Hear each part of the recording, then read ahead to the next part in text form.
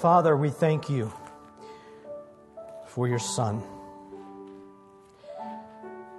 I thank you, Father God, that you loved us so much that you sent him to die for us. And I thank you, Father God, that there is absolutely nothing that I can do or any of us can do to be loved by you more. Your love for us is complete and total and awesome. I thank you, Father God, that you've also placed us in the church as you've seen fit. And I ask, Father God, that you would remind us that our fellowship is because of what your Son has done. Thank you, Father God, for this time this morning, and may the words that I speak this morning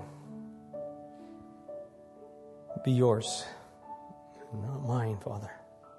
In Christ's name, amen.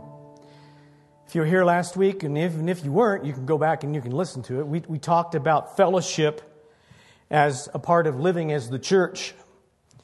And fellowship, it really means a common partnership and shared participation. It's a common life together. And we celebrated communion last week, and we're going to celebrate communion again this week. And I hope you remember that word communion, actually, if you look at the Latin behind it, it means fellowship. So that's an important part of our fellowship. This is also part of what we do as fellowship, is gathering together, to worship together, to see one another, to greet one another, to sing together. And because our life has been purchased by the blood of Jesus, our identity as Christians includes being permanently connected to the body of Christ. Body of Christ, church, they're synonymous. Paul writes this in 1 Corinthians chapter 12, verses 13 and 14. For in one Spirit we were all baptized into one body, Jews or Greeks, slaves or free, and all were made to drink of one Spirit. For the body does not consist of one member, but of many. The human body is the metaphor, and if you've been, the medical people know this even better than most of us, but the body is a unique metaphor. It's unique. It's used by Paul to give the identity of the church, and it paints an image of shared participation. And when we understand the human body, it's amazing. This thing that we walk around in all the time, it's incredibly complex with interrelated systems. I worked in the mortuary for 2 years. It was also the county coroner's office. And through that, I got to be right there at the table through 2 full autopsies.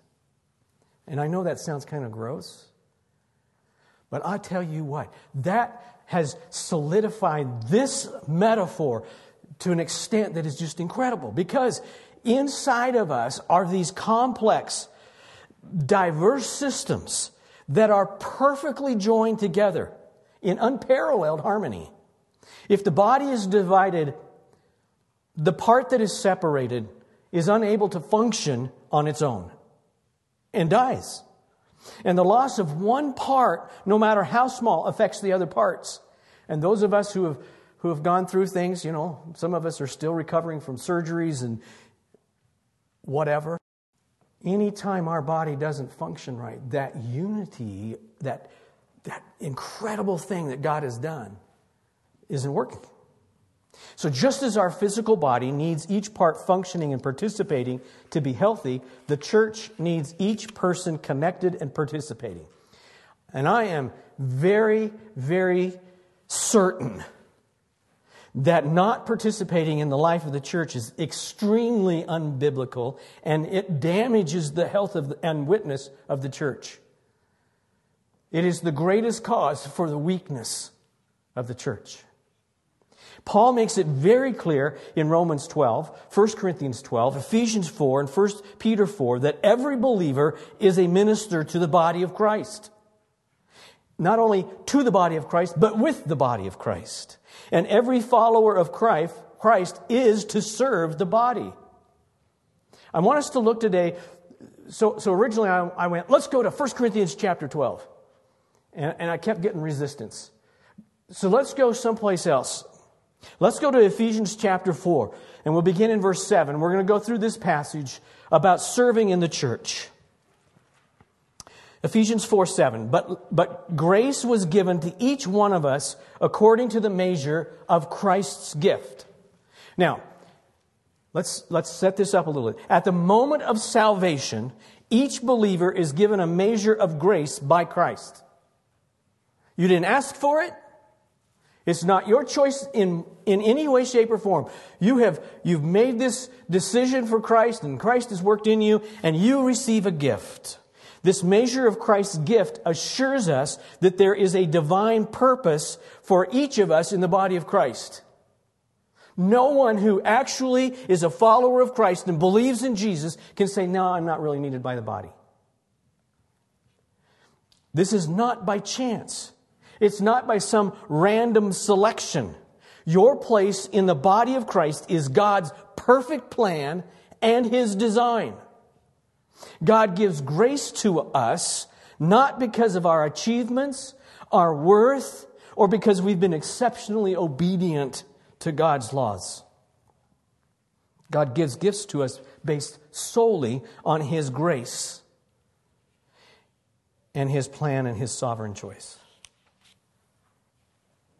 The different gifts that are listed in Scripture, we sometimes make a big deal out of those, but those different gifts are given to individual believers, and they are given based on one thing: the will of Christ. It's a decision of the Trinity. The Holy Spirit works those out. And I believe that that's all directed by the head of the body, Jesus. Let's go on. Ephesians chapter 4, verse 8. Therefore it says, when He ascended on high, He led a host of captives, and He gave gifts to men. In saying He ascended, what does it mean but that He also descended into the lower regions of the earth? He who descended is the one who also ascended far above all the heavens, excuse me, that He might fill all things. This is one of those places where you start a section of Scripture and you're going, yeah, and then all of a sudden, where did this come from? And that's one of those places where you need to stop and you need to go, okay, why is this here? And it's here for a very important reason. Paul is describing Christ's triumphant resurrection and ascension. He's reminding the readers that Jesus Christ is totally, completely victorious. And Paul's imagery that he uses would have been familiar to the people that were reading. This is the imagery of a victorious general. And those generals, when they were victorious, they had a practice of giving gifts to their church. Everyone would have understood that culturally. And this part of the passage reminds us Christ is totally qualified and capable of giving the most excellent, amazing gifts to whomever He chooses. And those gifts are given to those who serve with Him. We're serving with Him. In His triumph and position as head of the church, Christ supplies all of the needs of all of His people. Paul then goes on, and he describes some specific people He has gifted to the church. Verse 11, and He gave some as apostles, and some as prophets, and some as evangelists, and some as pastors and teachers, for the equipping of the saints, for the work of service, to the building up of the body of Christ. We could spend 3 or 4 weeks on that portion. So I'm going to cut this a little bit. So if you're going, well, you didn't talk about it, you'll understand why. The first gift that Paul says Christ gave to the church were the apostles. That's listed first. Apostle literally means one sent on a mission. The 12 apostles laid the foundation of the church along with Christ. They received and proclaimed the revelation of God, which then became Scripture. Their position was confirmed through signs and wonders, miracles. The most fundamental use of apostle in the New Testament is of the 12, including Matthias, who replaced Judas. And it also includes Paul, who is uniquely set apart, but still an apostle. There's another way that apostle can be used, because literally it just means one who's been sent. So the church used the same idea with Barnabas, Silas, Timothy, and there's some others. And I believe that the ministry of the apostle continues. Now, in one sense, yeah, it ended. When those first 12 apostles ended, that office came to an end. But I believe what they did continues. And the reason I believe that is because we have the completed canon of Scripture. When somebody talks about the apostles' teaching, this is the apostles' teaching, Scripture. So their ministry continues. The next gift that Paul says that Christ gave to the church is prophets.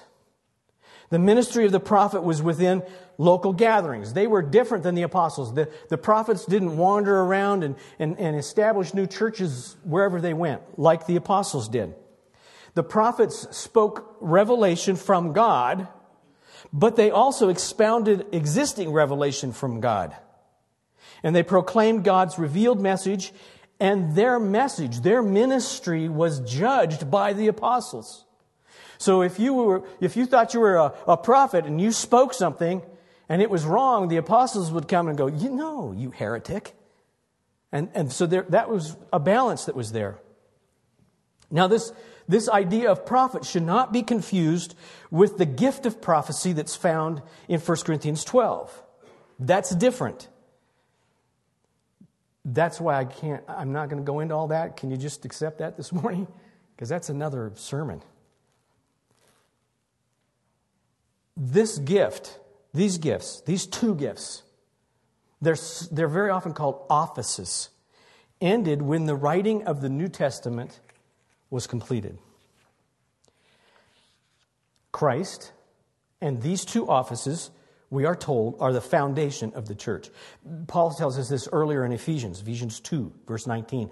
So then you are no longer strangers and aliens, but you are fellow citizens with the saints, members of the household of God, built on the foundation of the apostles, prophets, Christ Jesus himself being the cornerstone.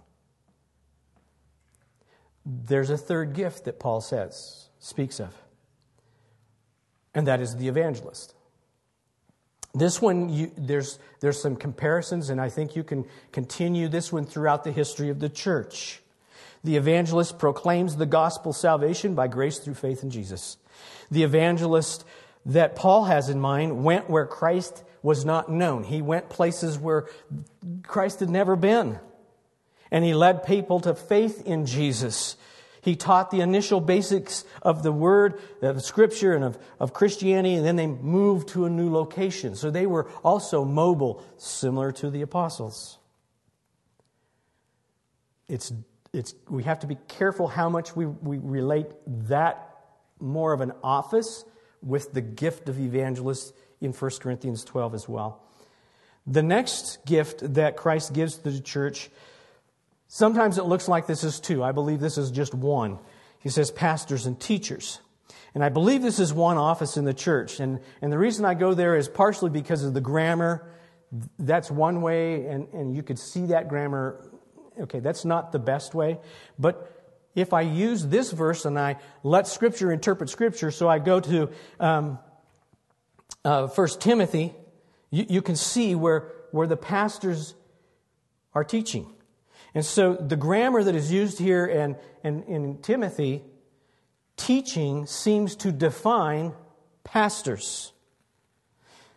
Now, again, there's a whole lot more that could be said about that. What's important for us today is as we go on in verse 12 in chapter 4 of Ephesians, there is a purpose for these gifts to the church. What is that purpose? For the equipping of the saints, for the work of service to the building up of the body of Christ.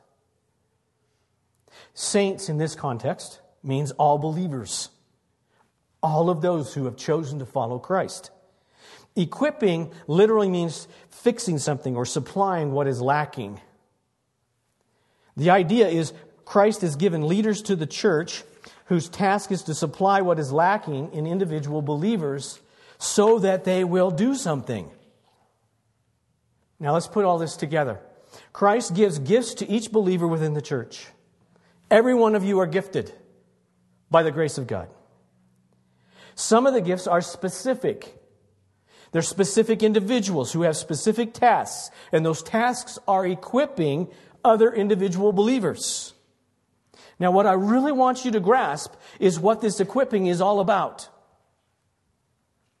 Paul says, equipping the saints for the work of service. Why the equipping? For the work of service. The saints do the work of service. And in this context and in many others, the words service and ministry are synonymous. There is no way even the most gifted pastor or group of pastors can do everything a church must do. The first church that I served as a senior pastor in began with a group of people. You know, it was fantastic. We had 21 people on the first day I was there. 7 of them were my family. Was it any easier then? In some respects, I have to go, yeah, it was. Because most of the time, if I was doing correction, it was only to Peter, my son. Don't put the paperclip in the outlet. No, what? Everywhere I've gone, I've realized that church grew to be over 70 people on a regular basis on Sunday mornings. I'm good for really working with 80, 85 people. And as I get older, sometimes I wonder. One guy can't do it. A group can't do it. The reason is God didn't design it that way. It's not my job to do everything. When the woman calls me up, this happened at the church in Colorado. She calls me up and I've been sharing with my neighbor. And she's just asking all kinds of questions. It's so exciting. It's so exciting. Would you come get her saved? And it's like, A, I don't even know where you live. And B, just share Jesus with her. God will bring her into the kingdom. You're the one supposed to do the ministry. I try to help her understand that. I'm not the only one. My purpose is to build you up and send you out and have you do ministry. That's the equipping. If you're following Christ, you're to be doing the work of ministry.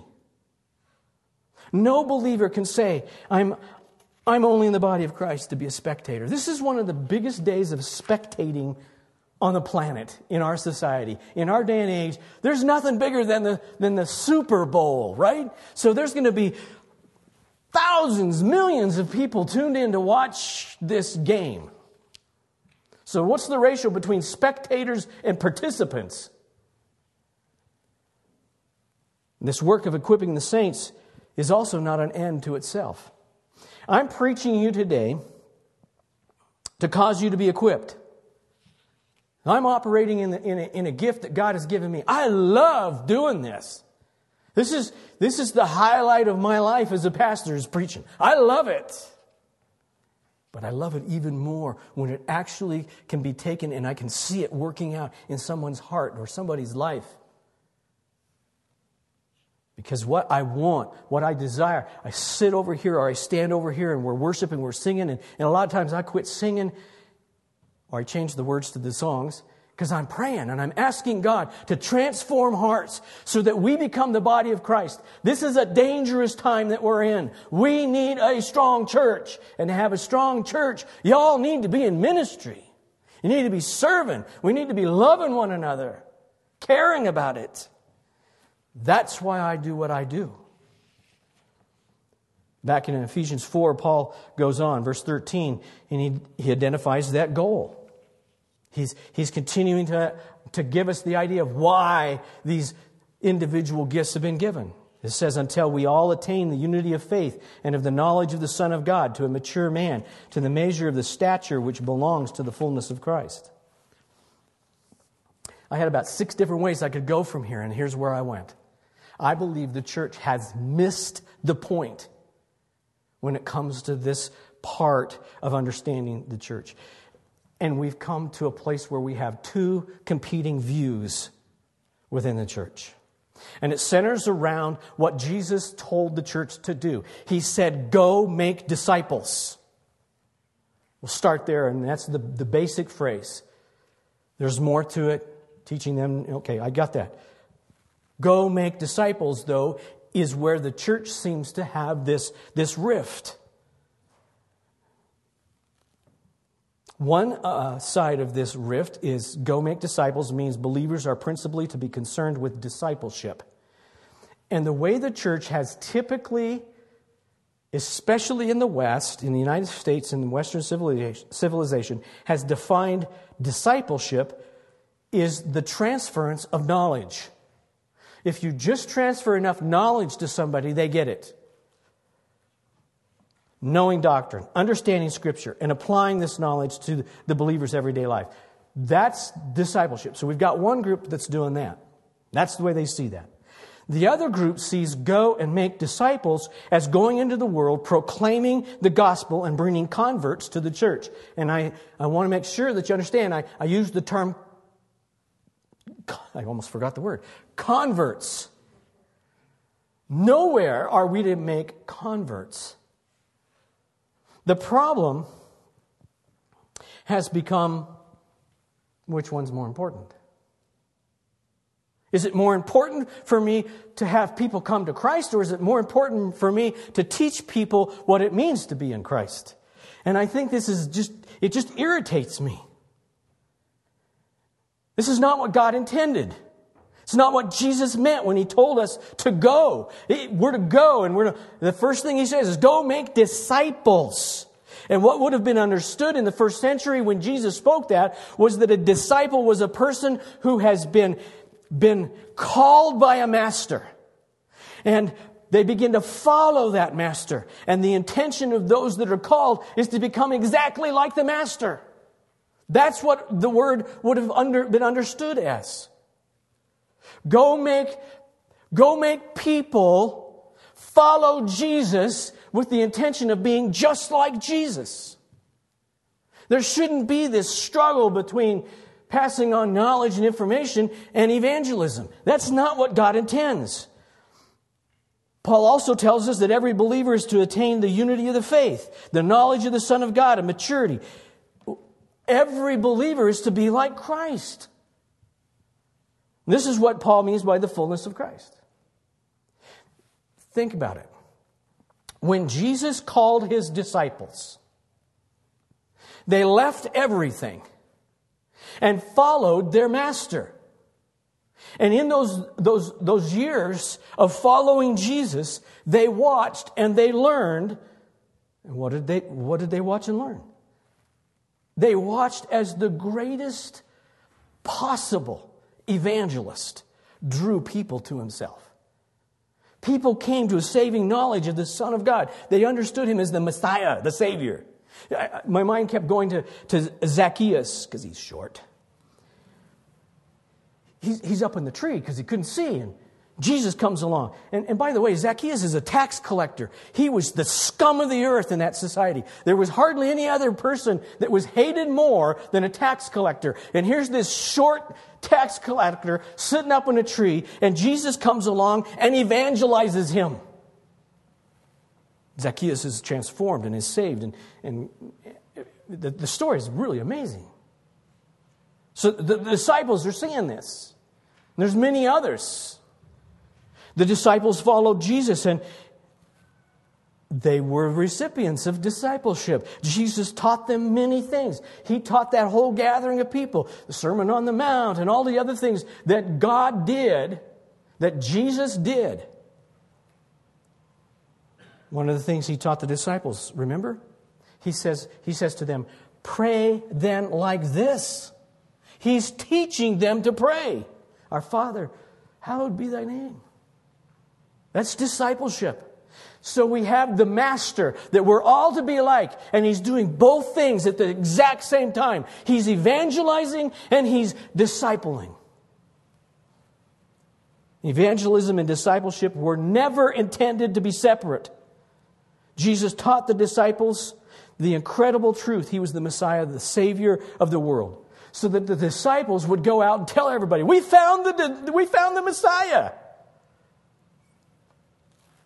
And then the end result of that is, okay, so now you've shown me the Messiah. Now what? Well, here, I'm going to teach you all about who the Messiah is and what it means to be saved so that you will go out and be so excited about who He is, you're going to tell other people about it.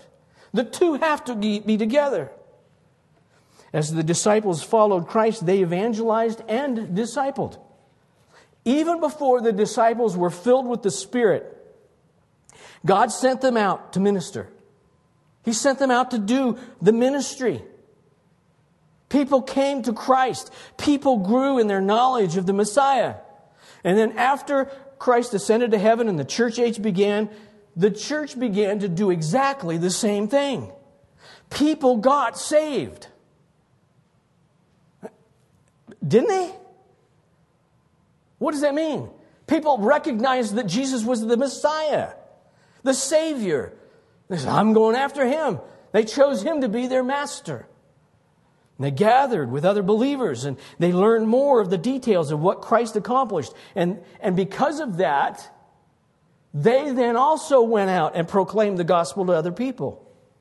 The problem is if we only focus on transferring knowledge about Christ as our understanding of go make disciples, we are missing half of what we are to be doing, and our discipleship is really of little value.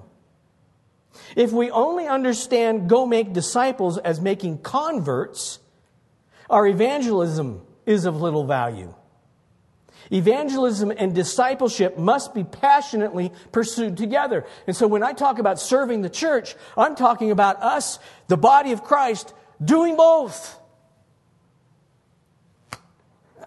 I am not the evangelist. I've got two brothers in the Lord. One of them's gone home to be with Jesus. But these two guys, they're evangelists. They are scary evangelists.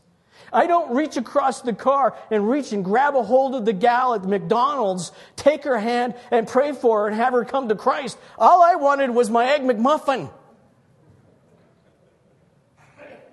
The contest that day, I've told you about that. Okay, Wolfie, you witness on this ride, I'll witness on the next one. He got unbelievers all day long, and several people came to Christ on the chairlift. I got backslidden Christians, missionaries home on leave, leaders in the church. All day long, it was like that. I didn't get to share Jesus one time in an entire day. Every single time he rode, he got an unbeliever, and they're just... Well, they're trapped, so that you either believe. The two go together. I love to share my faith. I love to sit in my office and help people sort out what it means to be a believer too. I love to do that. If you aren't sharing your faith, if you aren't so compassionate and so overwhelmed with giving people Jesus, you have a problem with your Christianity. And at exactly the same time, if you're not willing to take somebody who's a brand new believer and start sharing with them what it means, you got a problem. This is not a spectator sport. This is becoming more and more real and more important. We are sliding really rapidly to the end of the age when Jesus is going to come back. And there are people around us every day. We are surrounded people who are dead, according to Ephesians. And they need Jesus. They need Jesus. And when they find Jesus, we need to be able to give them the truth about what it means to be a Christian so they get so overwhelmed with the truth of the gospel that they can't hold it in. And so they go preach. They go proclaim. They go declare. Do you realize what Jesus has done for me? I get frustrated with believers who refuse to be teachable and do not see the value of preaching and teaching in classes and whatever. I get equally frustrated with believers who don't share their faith. The reality is that after 5 years of coming to Christ, most believers do not have any unsaved friends. We are surrounded by people going to hell. Does that matter to you? Pastor, I'm not an evangelist. That's my gift. I don't care. Sorry. The gift God gives to the church are to build the body of Christ, which involves two things. It's not two things because you're going to do one of them and you're going to do the other. You are part of the body of Christ. You may do better at one than another. I sometimes tease people, man, I did it with Tim this morning. I don't know if I'm up to preaching today. You want to preach, brother? And he goes, panic. Okay. I love doing this. There's times evangelism is tough. One of the things I like to do when I evangelize is sitting on an airplane. They can't go anywhere. Chairlifts were the same thing. And then I got to suck it up. And I got to get past my fear and go, hey, do you realize what Jesus is? Do you have a relationship with Christ? Whatever. I do both. And I will continue to do both. We live in a time when this church has to do both. And by church, I mean every one of us. Some of you, God will use more in evangelism. Some of you, God will use more in discipleship. These two work together. And they should not be separated. When they work together, the church is strengthened. And in this day and age and in this time, the goal of where I'm at as your pastor is, we need this church to be stronger and stronger and stronger. We need to attract people to the kingdom of God. Not make converts, attract people to the kingdom of God. And we need to help build them up so that they will also then go and find converts. No, find people to become a part of the kingdom of God. We need to do both to be strong. You do the ministry.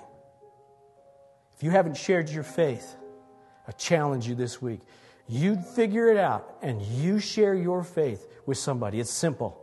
You find somebody and whatever the circumstances are, and you get yourself prayed up a little bit, and you go, hey, have you heard about Jesus?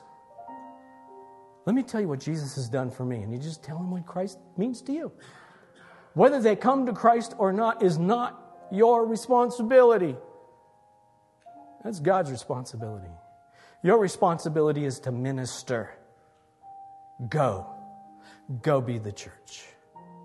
As a part of our fellowship then, let's fellowship by remembering the great evangelist and the great discipler, our Lord and Savior, Jesus Christ.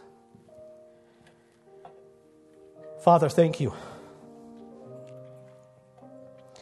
that on the cross you died for every sin.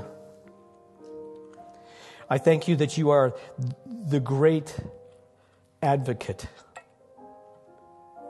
for each one of us who follow you.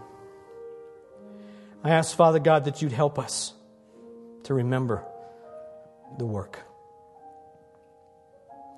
Fill us to overflowing. Holy Spirit, fill us to overflowing, that we don't just remember it on Sunday morning, but we remember it on Tuesday and Wednesday and Thursday and every other day of the week, that you have given us eternal life through your Son.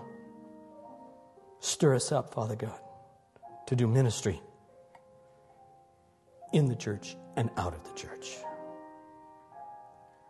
Thank you, Father, that you've placed us in fellowship. Thank you, Father, for the sacrifice of your Son. The last night that Jesus was with his disciples, he broke bread and he dispersed that. And he said, "This is my body, which is given for you."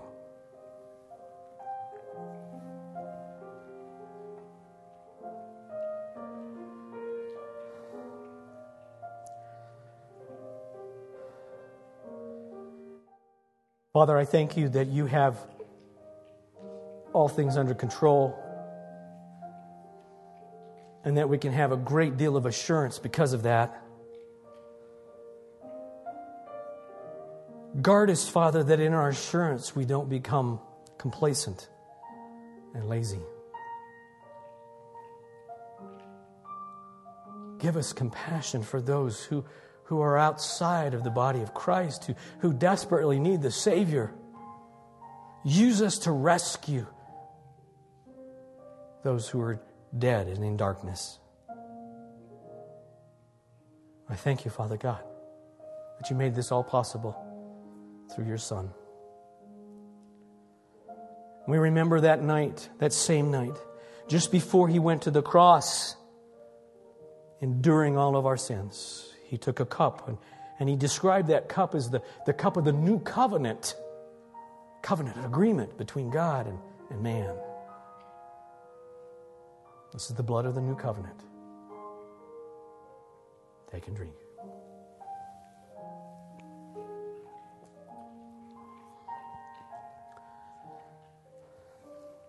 Father, thank you that you have not left us here as mere spectators, but you have caused us to be a part of the body of Christ, vitally needed in the ministry, the continuing presentation of the gospel and the reality of the kingdom of God. I ask, Father God, that by your power you would use each individual believer here this morning to further your gospel. Thank you, Father God, for your word. Thank you for other believers. Thank you for the church. Strengthen us in Christ. Strengthen this fellowship. In Christ's name, amen.